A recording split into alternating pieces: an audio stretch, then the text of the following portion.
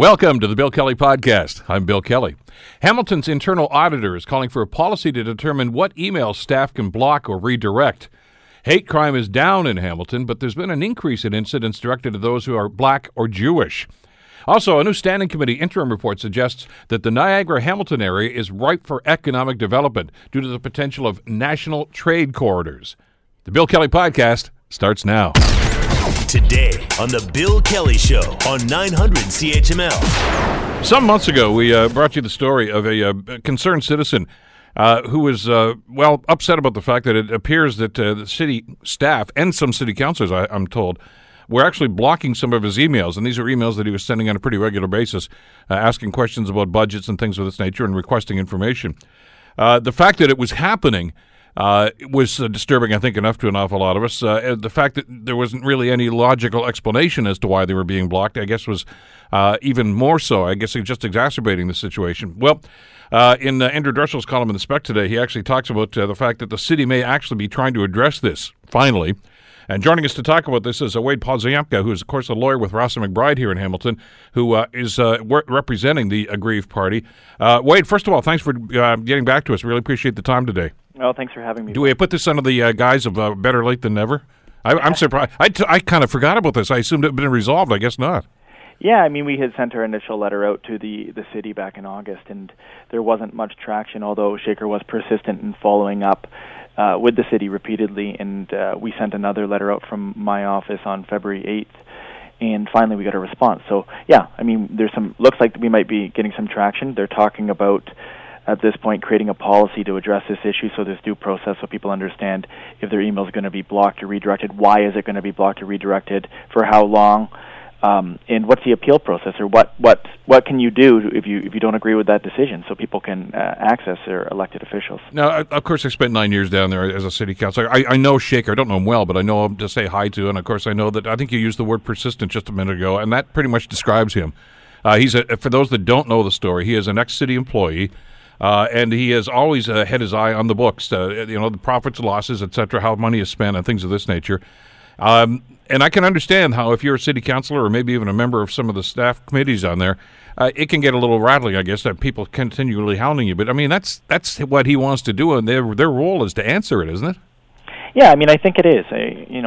The city doesn't have an abundance of money right now. We have to be frugal with how we spend it, and I think citizens have a right to know, for that to be a transparent process, and I think that's what he's aiming for. He, of course, worked in accounting before, so he understands that. He worked for the city, so he knows a little better than some.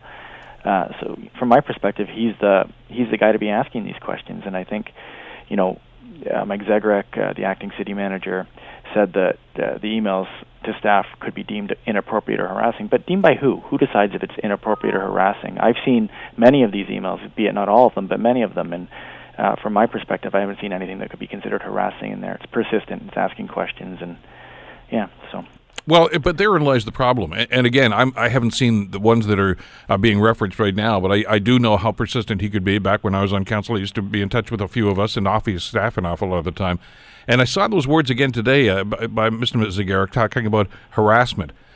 You've seen them, Wade. Do you see anything? I mean, when I hear the term harassment, it conjures up, in my mind anyway, the idea of something that was threatening, maybe lewd behavior, lewd language, anything like that. Do you see those examples of anything like that in the emails? No, like I said, I haven't seen all of them. I'm sure they go back over many years, but I have seen many of the recent email communications, and nothing in there would even come near the line of being harassing. Now, to be fair, because I haven't seen all of them, we asked the City of Hamilton, if there are harassing emails, justify this decision to us, show us these emails, and we haven't received anything back in that front. So it's, the City of Hamilton's there saying some of these emails may be harassing when we're asking to see them. Well, we're not going to produce them, or just silence on that front. So it's difficult to dispute what they're saying when they're not prepared to provide the information. Well, and with that in mind, I mean, from a legal standpoint, Wade, is that not in the eye of the beholder, or the recipient, I suppose? Well, sure. I mean, that's why when I see the comment that, some of these emails could even be deemed inappropriate, I guess we all have to ask the question, deemed by who? City staff may deem something inappropriate if it's going to, draw attention to something that they might not want attention drawn to. But that doesn't mean that it is inappropriate from an objective standard, and I don't think that Hamiltonians should be accepting this generic inappropriate standard that the city can label something with and block and redirect emails. Well, we've just saw an example of that over the last couple of weeks. Not so much from a financial standpoint, but the revelation that there was a report about the Red Hill and the safety aspects of the Red Hill that somebody was sitting on for about 5 years. So, I mean, with that in mind, I mean, it's probably even more important now that we have people like this that are going to say, "Look, I want some answers to this."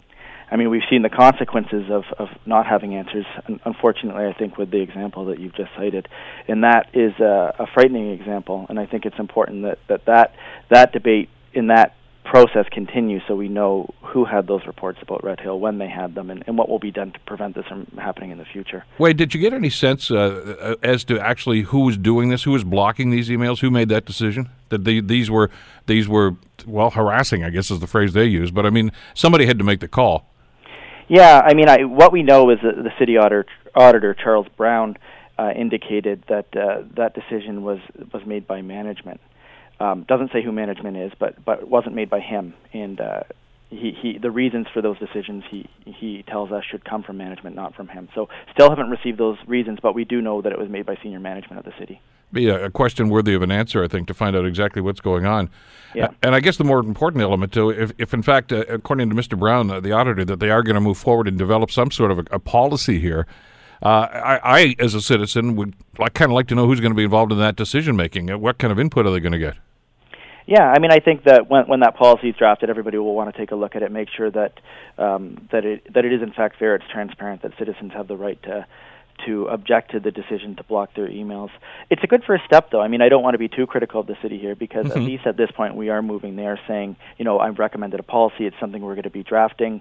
There's some indication that my most recent correspondence is going before council, or at least a committee of council, and apparently we're going to have the reasons from management to why Shaker's emails were blocked. So it is traction. I mean, they should be credited for that. I think a policy is a step in the right direction, and we'll see where we get with it, though. I think we have to take a look at what it looks like, and it can't just be window dressing. But where do you draw the line from a legal standpoint, Wade, between input, or in this case, inquisitive emails, and what they would call harassing? I mean, is it if you send one that's 8 or 10 times, is that harassment? I mean, but if you're not getting an answer every time you send it, I can understand why you hit resend and do it again. I mean, I think if there's ways to deal with this. If it's not harassing, but it's persistent, if that's the issue, that there's persistent, and the issue's already been addressed or the question's been answered, you could just send an email out saying, look, I've already answered this question, I'm not going to follow up on it anymore. And just don't respond to any emails that ask the same question if that's what's happening. And I'm not suggesting it is. But if that's what they deem harassing, there's a way to deal with that. If there's actual harassing behavior where someone's making threats or engaging in inappropriate language with city staff, well, that's a different story, and there should be a policy in place from my perspective to protect staff in those situations. Well, I understand that, and you want to make sure that everybody's going to work in a safe environment. And if somebody's sending emails that do sound threatening, or name calling, or any number of other things, that's pretty obvious, though, Wade. You're crossing a line there, aren't you? But yeah. I mean, in other words, but if somebody says, "Oh God, there's another email from Shaker again," that's not harassment. No, in my mind, anyway. That's certainly not harassment. No. So you have to wonder exactly what kind of criteria they're going to use for this sort of thing.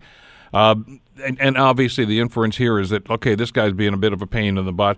But what he's asking for, at least when I had experience when I was on council, and the interactions that I would have with him at that time, what he was usually asking for is what I thought was just public information anyway. It's not as if he's asking for confidential documentation. At least I hadn't seen that. Did you have any ideas or any indication that he'd gone beyond that? No, my understanding is that all the information that he's asking for is available in the public domain. And it's just not being made available in a way that's easily accessible to citizens, and it's not being sent to him when he's asking for it. So I don't think that he's asking for anything that's confidential, anything that would be, extraordinary, where council would have to sit and debate whether this information would be provided to him. I think it's all out there in the public domain. Is this city staff that are doing this, or were there some elected officials involved in this as well?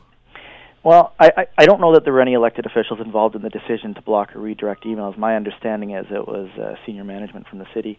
Now, having said that, we know that one councillor's emails was blocked to Shaker, and he expressed some concern with that and said, to Shaker, you might want to have this looked into. So, there's definitely a barrier between communication between him and councillors, but as far as I know, councillors weren't involved in the decision to block his emails, and I certainly hope that wasn't the case, that the council members were involved in that decision. The other concern, I guess, not just individuals like Shaker, but others, I guess, that demand answers and are looking for answers from city staff and from the elected representatives, is how these things are going to be handled. And I mean, when you and I talked back in the summertime last year, when you first brought this issue to our attention, one of the concerns and one of the perils, I thought, is the number of people that are always looking for freedom of information requests. And I understand that takes time, but they still have to be addressed and they still have to be followed through on. And I know that can be problematic sometimes, but I mean, this seems to be almost like a variation on that theme, that he's really just trying to get information from the staff in various departments, most of it, of course, to do with finances.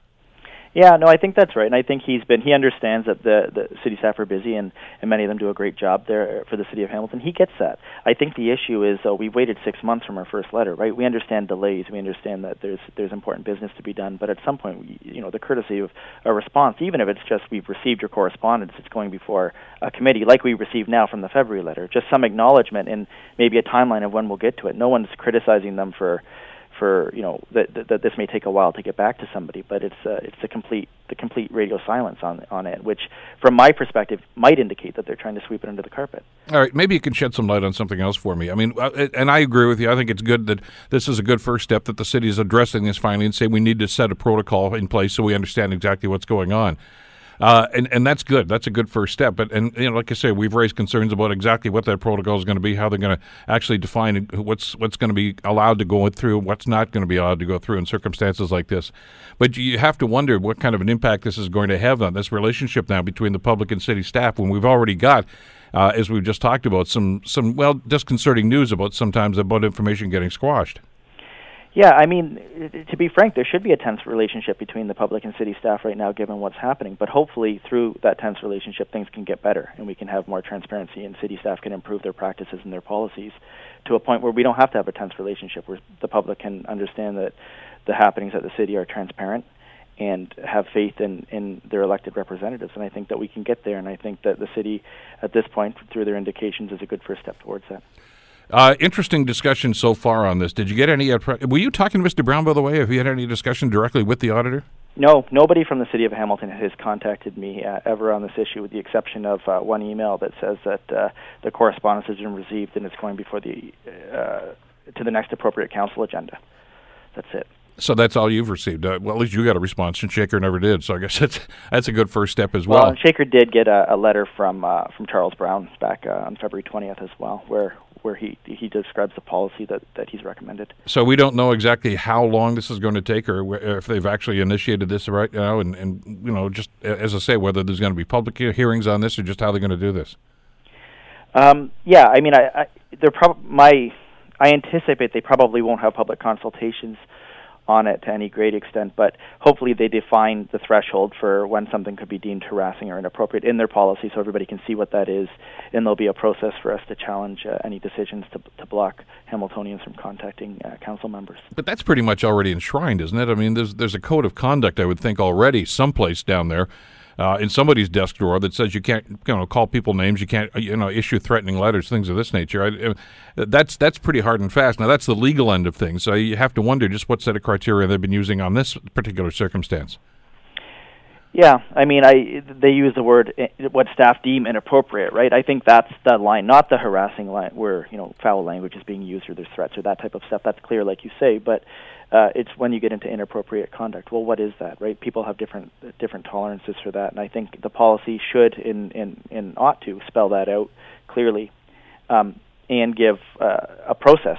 So if somebody disagrees, say acting city manager Zagarek believes this email is inappropriate, but the objective, reasonable person would not believe it's inappropriate, at least we'll have a process we can go through at that point where someone else can make a determination rather than just radio silence and shutting somebody down. Well, the sooner they get this thing going, the better, I think, as far as everybody else is concerned, and hopefully we can get some action on this. You did mention, by the way, when we talked last summer, and it's referenced in the article on the paper today, too, that legal action was a possibility here. In what regard? Have they not responded, Wade, and you hadn't heard from them by letter, or Shaker had not heard from them, is there a legal avenue to follow up on something like this?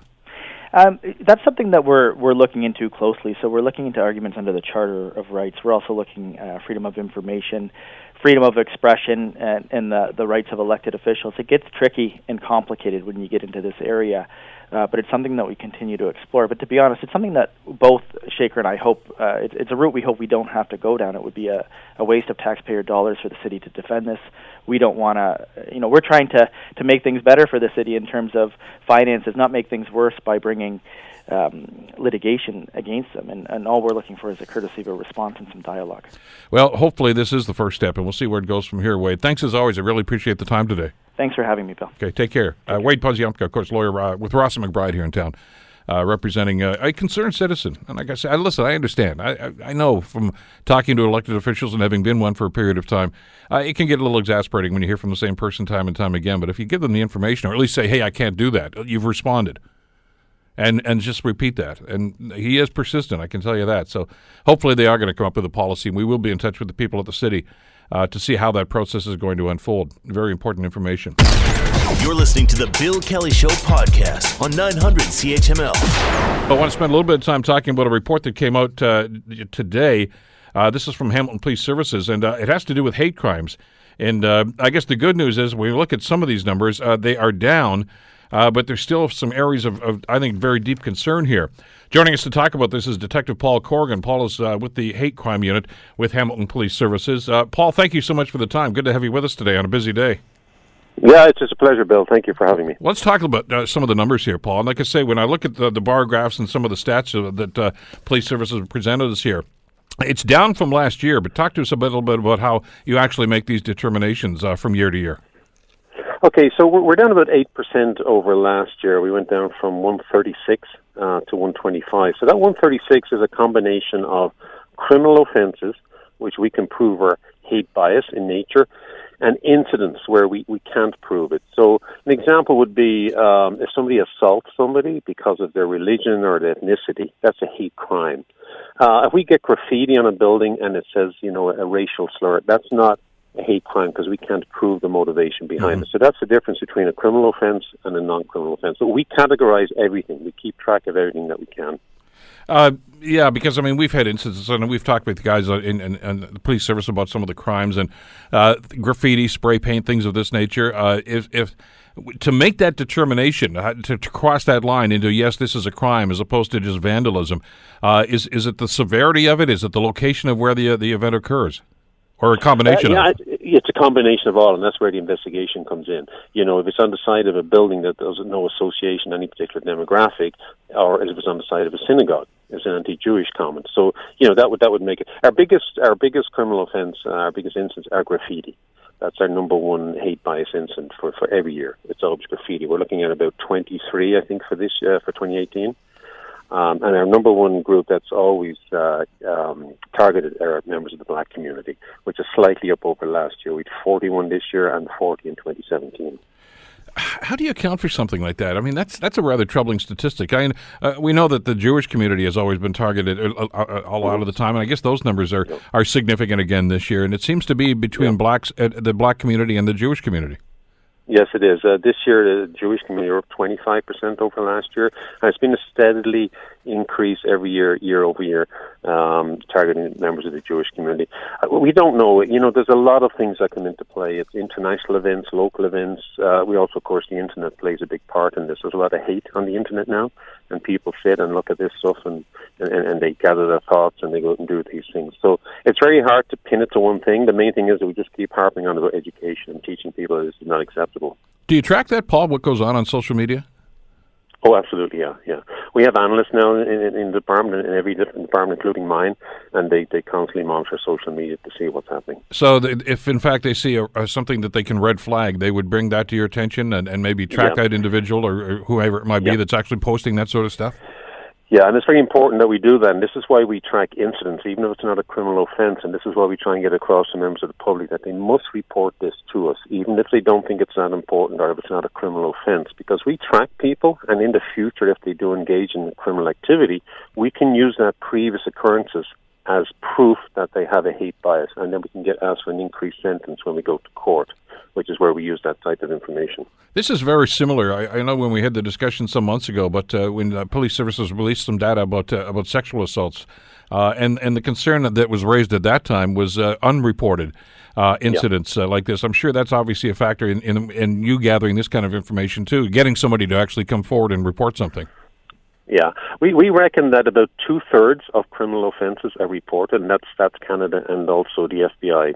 That's their statistics. About 2/3 of criminal offences, and about 1/3 of incidents, non-criminal offences, are reported to the police. So we engage throughout the year about 40 or 50 presentations to many different community groups, religious groups, schools, to ask them to report, and we explain to them what a hate crime is.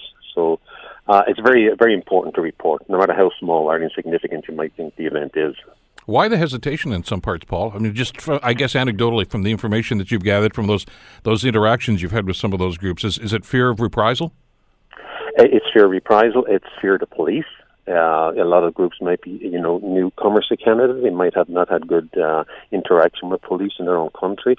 It might think that they don't think it's that important. They might think the police can't do anything about it. There's many different reasons, and that's why we go into the community and explain to them that you should report, and and what we will do when they do report. Is there a concern about violence, begetting violence here, that if you see something like this, a hate crime of some description, that there's always a concern that somebody may want to take business into their own hands and say, I'll get even myself? Yeah, and that's a fear, of course, and even apart from that, something that might be minor in nature can affect the wider community, and that can incite violence in other people. I've had an instance where people would be not that upset by the incident themselves. They say, you know what, I don't care, and they move on. But somebody else within their community can get very upset by it. And this is a problem with this type of behavior. It affects the wider community, and it needs to be, stamped down immediately. Staffing's always going to be an issue like this. Like I said, police service, I think Paul deserves an awful lot of credit for putting this unit together, of course, and dealing with hate crimes. And, Yep. and I know it's been ongoing. And I think my first interaction with this was way back after 9/11 when we were talking with the chief at that time about instilling that sort of an attitude and mindset and getting people to be aware of what was going on and to report these sorts of things. It's got to be ongoing. But talk to us a little bit about the ongoing dialogue you have with some of these groups. For instance, from the Black community, the Jewish community, LGBTQ community. I know there's some consistent liaison going on there as well.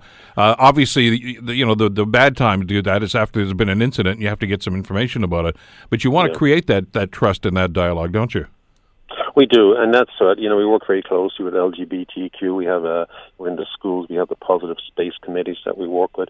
The unit is responsible for raising money for the Pink Prom, which is held every year for members of the LGBTQ community in school. We also talk to every different group, Black community, the Jewish community, the Muslim community.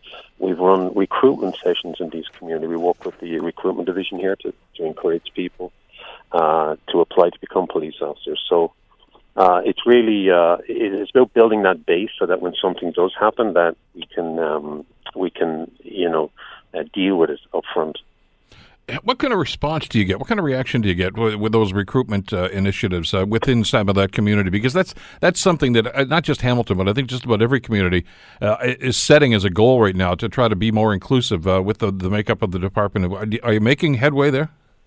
I think so, yeah. I mean, our numbers are certainly up, and when we go into these groups, we show them that we put our pants on one leg at a time. We're like everyone else. We need these folks. We need to be representative of the community that we serve, and I think it's a long way to go, obviously, but we're getting there, and it takes time and it takes effort, and we are putting in the effort.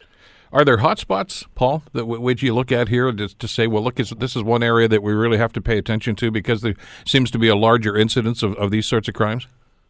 Well, downtown has the majority, and then equally between, we have three divisions. So Division 1 is downtown, and that gets the majority of incidents. And then Division 2 and Division 3, the East End and up in the mountain, are similar. We're about 36, 35 each. So obviously downtown we have, we have the mosque, and down the West End we have the synagogue. So that tends to attract that type of behavior. I think it's equally spread. It's spread to all demographics, to all socioeconomic classes. Hate is learned. That's what we say. We have to unlearn hate. Like, people learn to hate, and their fear through bias we pick up over the years, and we try and counteract that by putting out facts. And again, the internet has a big influence on people's behavior. They read stuff now, and much of it is not true. And as you said, after 9/11, we saw a huge increase in hate towards members of the Muslim community, and that is why this unit was formed in the first place. Mm-hmm. And obviously, it maintains that working relationship right now. And we've seen that trust built with a number of those communities over the last little while. But I guess, obviously, job one here is to encourage people to come forward when they see something or think that something could be happening, to report it to you and let you make that determination as to how to approach that. Yeah. Yeah, no matter how minor, no matter how small or insignificant you think it is, or even if it's not a criminal offence. People say it's not criminal, but we need the data. We need to know who's doing this so we can address it. And we speak to people. You know, we've had people involved in road rages or making racial slurs against people. It's not a criminal offence, but we go talk to that person and say, you know, it's not acceptable. You can't talk like that to people. And many times people apologize and say, you know what, I had a bad day. I shouldn't have done it. And it's just an educational piece. Well, and you don't want things to ramp up, do you?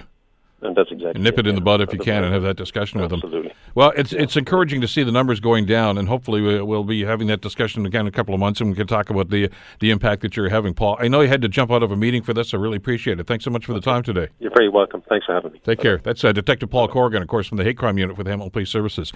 And that's the takeaway here. If you see something, if you hear something, report it to police. And you know, as he says, it may not even be a crime. But that's not for you to determine. That's for them to determine. Because you may think, wow, it's the only time this guy's ever done something to me like this, but they may have information to say, actually, it's about the 20th time he's done something to somebody. So that is worthy of following up on. So the more information they get, obviously, the better they are at doing their jobs. You're listening to the Bill Kelly Show podcast on 900 CHML. Earlier this week, it was revealed that a new standing committee interim report with the city suggests that, and this is, by the way, in concert with what's going on with Transport Canada, the Niagara-Hamilton area is ripe for economic development, and we've been talking about that for years, and we obviously have some statistics that are actually going to back that up. The potential for a nationwide trade corridor exists, and by all indications, the Hamilton Port Authority is going to be a main player in that. Ian Hamilton is the CEO for the Hamilton Port Authority. He joins us on the Bill Kelly Show to talk about this. Hey, Ian, how you doing today? Great. Hi, Bill. How are you doing? Good to have you back with us here today, and good news stories. We always talk about economic development, and you know, the airport is always involved in that conversation, and we talk about some of the other things that are happening. And we tend to forget, I don't, but I think some people tend to forget an awful lot about the Port Authority. I mean, you are one of the huge economic drivers in this area. Yeah, for sure. And 2018 was a phenomenal year to reinforce that. There was about $3 billion worth of cargo that came through the port last year, which was fantastic. And that's only one element of this. I mean, the other stuff we want to talk about are the businesses that work with you down around that particular area, which has been a great news story. And we talk about how we've developed and have attracted some of these businesses here. And you guys do it better than most. That's very kind of you to say. Yeah, we've got about 130 tenants here on the property now, and amongst them that they've invested close to $350 million into their assets here to facilitate export development and trade, which has been wonderful. Well, with that success in mind, I guess the bad news is you're running out of space. Yeah, and it's been something that we've recognized for the last few years, and today we struggle to meet demand. And certainly last year, when volumes were so strong, we couldn't actually satisfy all of the demand for the need for terminaling facilities. So when you start looking around to see what's the lay of the land here and how you can actually work in concert with other areas, other communities, let's talk about some of the potential here. And some of the stuff that you've already started to explore. And there was a story that didn't get a whole lot of traction the other day about some discussions you're having with Oshawa now to do with the port. Yeah, so the federal government has actually issued what is called an intent to amalgamate, and that's fundamentally an intention or to review the possibility of amalgamation between the Hamilton Port Authority and the Oshawa Port Authority, and they're going through a consultation period right now, which should end on March the 26th, and dealing with all the stakeholders to find out their views. We certainly believe that a combined entity is a stronger entity, and it helps us to really integrate the transportation assets in southern Ontario. Is there a template for that, Ian, where communities are doing that sort of thing from this standpoint, especially when one port went with another port? There's a good example of it happening out in Vancouver. Okay. And Ports Metro, they tied together a number of years ago, but it hasn't been that common a practice. However. And when you look at Ontario and the need for an integrated transportation strategy. There's some underlying logic to look at this market. Well, I want to ask you about that because obviously I understand from the research we've done on this that I guess Oshawa could use some help right now. It's not a really viable entity right now, and obviously the success that you've brought to the table here, you could be a huge benefit to them. But I guess let's look at that from the reciprocal standpoint. What do they bring to the table that could be beneficial to you? Yeah, and that's right. We've got a larger entity here in Hamilton, which does have some a toolbox that might not exist the same way in Oshawa, but certainly integrating an east metro and a west metro type of approach to the marine assets would make a lot of sense. They do have some property that could be developed in Oshawa, so I think that there is a way to reduce the overall logistics costs for companies that want to move cargo in and out of the GTHA.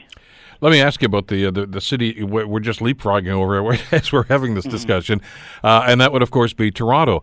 Now, we've heard all sorts of stories about Toronto's waterfront, et cetera, and how the residential development is just seems to be encroaching almost to the lake's edge there. Talk to us about the viability of their commercial port business. I know the potential for that is not quite as large as it is in Hamilton, and the numbers maybe aren't there, but I mean it is still Toronto and it's a major area.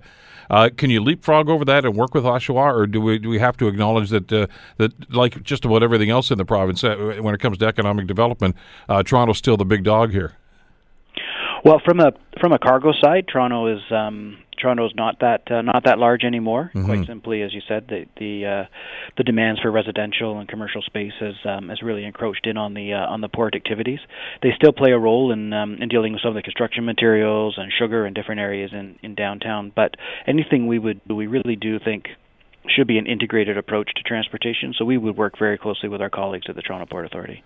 And I want to talk about that integration. That's a key part of this, because we talked about the airport a couple of seconds ago, and of course there's the port. But one of the things that I guess that makes this whole area around the head of the lake, as they call it, so attractive is the fact that you check all the boxes when it comes to transportation and movement of goods, don't you? Between the airport, between the port, the rail system, and certainly the highway systems. Yeah, there's actually, and the rail's an interesting one. There's very few ports, particularly our size, that have access to both Class 1 railways and the marine component and good access to the roads. And we work very closely with our colleagues at the airport to try to attract new businesses into Hamilton to take advantage of the transportation infrastructure. Well, because it's multimodal. I mean, I was surprised to find out that any piece of cargo, any given time, may actually use one, two, or maybe even three of those modes of transportation to get from market to market or wherever it has to go.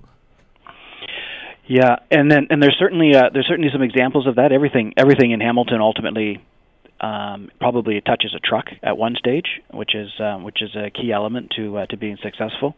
But what we've found in Hamilton and the inland ports is that customers are really looking for modal choice. So they want to be able to take advantage of the most cost-effective and efficient mode of transportation, depending on the situation they're in. So customers who can one day use rail, one day use truck, and one day use marine, and we provide that perfect solution here. Then you combine that with the airport in Hamilton, and I think Hamilton customers have access to world-class transportation modes. I can remember years ago, Ian, having discussions with the province it was at this time, because they were dealing with New York State at the time, and the subject was short sea shipping, and obviously the advantages of that. I mean, we know that there's gridlock on some of the highways, and goods movement, one of the key elements to any goods movement process, I guess, is time. I mean, they want to get from point A to point B as quickly as possible. And they're starting to look at short sea shipping right now as an alternative, or as a companion piece, I guess, to this. Is it gaining traction, or are governments starting to understand the importance of the ports once again? Certainly, they are starting to look at it. I think, unfortunately, the province has always viewed marine transportation as federal jurisdiction, and has really focused more on road transportation. But I think the government today is starting to understand, and the province is starting to understand, that marine can offer a part of a solution to the congestion and to the greenhouse gases.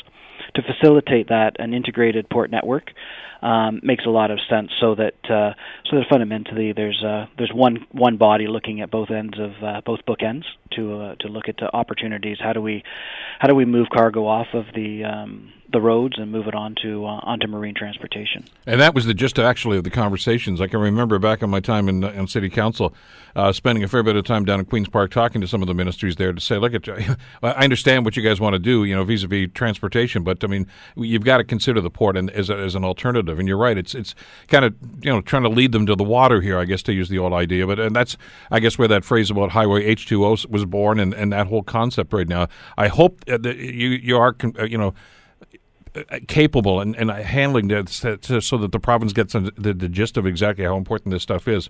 That would be a big part of this. But as you talk about this area around the head of the lake now, we've talked about Oshawa. I know you're looking the other direction right now, down towards Niagara and St. Catharines Way. Talk to us about that initiative and what you can see happening there. Yeah, we certainly think that the economies of Hamilton and Niagara are fully are very integrated. And we think that over the last decade, Niagara has probably lagged behind Hamilton in terms of industrial development. But as we see the growth in Niagara and the availability of industrial property and the lack of the same in Hamilton, we think that Niagara is an excellent place to grow down the road, and feel that an integrated approach between Hamilton and Niagara makes a huge amount of sense. But it certainly takes nothing away from Hamilton. But when you're full, you've got to say, how do we continue to grow and facilitate the Ontario economy? Well, considering that some of the traffic that obviously is going through Hamilton has to go through the lock system as well, it would make an awful lot of sense, and there'd be some synergies there, wouldn't there? Oh, for sure. And as I mentioned last year, at the end of last year, we had to turn away at least 6 vessels from Hamilton because of congestion. And I think that if we can offer a whole buffet of opportunities or solutions, whether it be throughout the Welland Canal area or potentially even Oshawa, then I think that we can really minimize the logistics costs. What kind of dialogue are you having with the folks down in Niagara right now? I don't want people to get the impression this is a hostile takeover. This is really just the development of a partnership, isn't it? Yeah, and it was really started by the folks in Niagara, the previous regional council, and now it's been adopted by this regional council, and all of the mayors along the Welland Canal and along with the industry. And they've reached out to us and said, what can we do to help them take advantage of some of their brownfield sites and leverage this wonderful asset they have in the seaway to attract businesses. So right now we're not exactly, you're exactly right. It's not a hostile takeover. We're just trying to find a way to support the growth of the whole region. There was a time not too many years ago where municipalities and frankly even businesses would shy away from brownfields, Ian, because of the cost of remediation, which they thought was just problematic. How have you conquered that? Because obviously people are looking at that right now as a viable alternative. Yeah, and certainly the regulations around contaminated properties are something that have to be considered, but they do offer unique opportunities. And certainly, if you can contain any of the contaminants on the site and ensure that there's no leaching off the sites, that they can be meaningfully employed as employment lands and in industrial lands. So it depends on the use, then, doesn't it? Yes. And it doesn't necessarily have to be pristine. Right, and everything doesn't have to be converted into condominiums and residential. And I think it's important to preserve lands for industrial uses. Absolutely, and well, we've seen an example of that, I guess, right in our backyard here with Randall Reef. I mean, they are containing the contamination there as opposed to simply trucking it away. And I guess depending on the use and depending on who's interested in the property, I guess there's variations obviously as to how it has to be remediated. Yeah, that's exactly right. And I think that in a lot of cases, as long as you preserve the property as for industrial uses, then you contain the contaminants on the site, then I think you can use it for generations to come for employment lands. So there's another piece I wanted to ask you about, and I know it's not part of the story directly, but I know it's still on your radar. And those are the Stelco lands that are, again, right here in our backyard. I know that you had expressed some interest in those some time ago. Then we heard, obviously, from Bedrock that said, no, we're taking the for sale sign down for now. But they haven't quite identified exactly what they want to do, and there may still be some surplus lands. Are you still kicking the tires there? Yeah, we would. We still think there's a big opportunity on their lands, and we encourage working with them on a regular. with them on a regular basis and think that there's a way to cooperate to do something together on the property. They've made it clear that they want to keep the lands, which is great, but let us help them to understand how best to use those properties to facilitate trade and create jobs. Well, as you've done with other partnerships around this area too, you don't necessarily have to have the ownership, but as long as you can do the management of that facility, and clearly the people that want to attract or put their businesses in places like this, obviously, they've got your number. I mean, they know where to call if they want to get this thing done. So I'm hoping that the folks at Bedrock will look at you as a facilitator for this sort of stuff. I'm assuming they want to develop it at some point, don't they?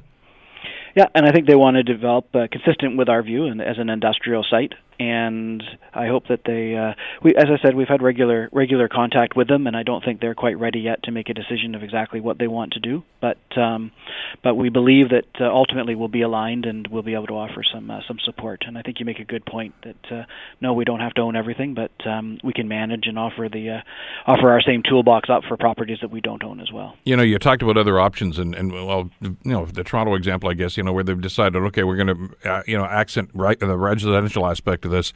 And I know there was some discussion, even from some of the members on City Council a few years ago, about looking at those Stelco lands for something like that. But you must be heartened by the fact that, at least as of now anyway, the commitment from the city right now, from City Council, is to keep that as industrial, as a growth area and as an economic development area. Yeah, and I think that shows a lot of vision, because I know there's always a temptation and a movement to move it away from that area, but you look at Hamilton's rich industrial history and the opportunities that industry will continue to provide for Hamilton families in terms of employment and in terms of wealth, and I think it's very forward looking that they have decided to say let's keep this property as employment lands. And we've seen, I guess, a development, a renaissance, really, and a kind of an evolution with industry. I mean, I know that generations ago, of course, we were talking about the steel plants and Procter & Gamble and the Firestone plants and things of that nature down there. But industry has changed, certainly. We don't usually build factories for 5,000 workers anymore. But with this new tech and with the new industry that's in there, they still are looking for proximity to, for instance, the port. So there's still a ready market for the sorts of businesses that you want to bring into this area, aren't there? Yes, there are. And you're right, the mega factory is something that's more and more rare. But the nice thing about it is sometimes industry gets painted with a brush that existed from the 1940s with large smokestacks and different items like that. But all of the new facilities, whether it be in steelmaking or whether it be in food processing, are much cleaner, much more environmentally friendly, and much safer than anything that was built 50 years ago. So you come to the port today and you look at some of the new developments, and you'll discover that they're clean, they're safe, they're not spewing up any pollutants, and it's a real compliment to the regulations and also to industry who's risen to the challenge to find new ways to do things. Well, it's a good news story, and with some of the other concerns and some of the other challenges, I guess, that other communities are facing from an economic standpoint, it's kind of nice to know that you guys are in expansion mode right now. Good luck with this, and stay in touch as you guys develop this. Appreciate the time today, Ian.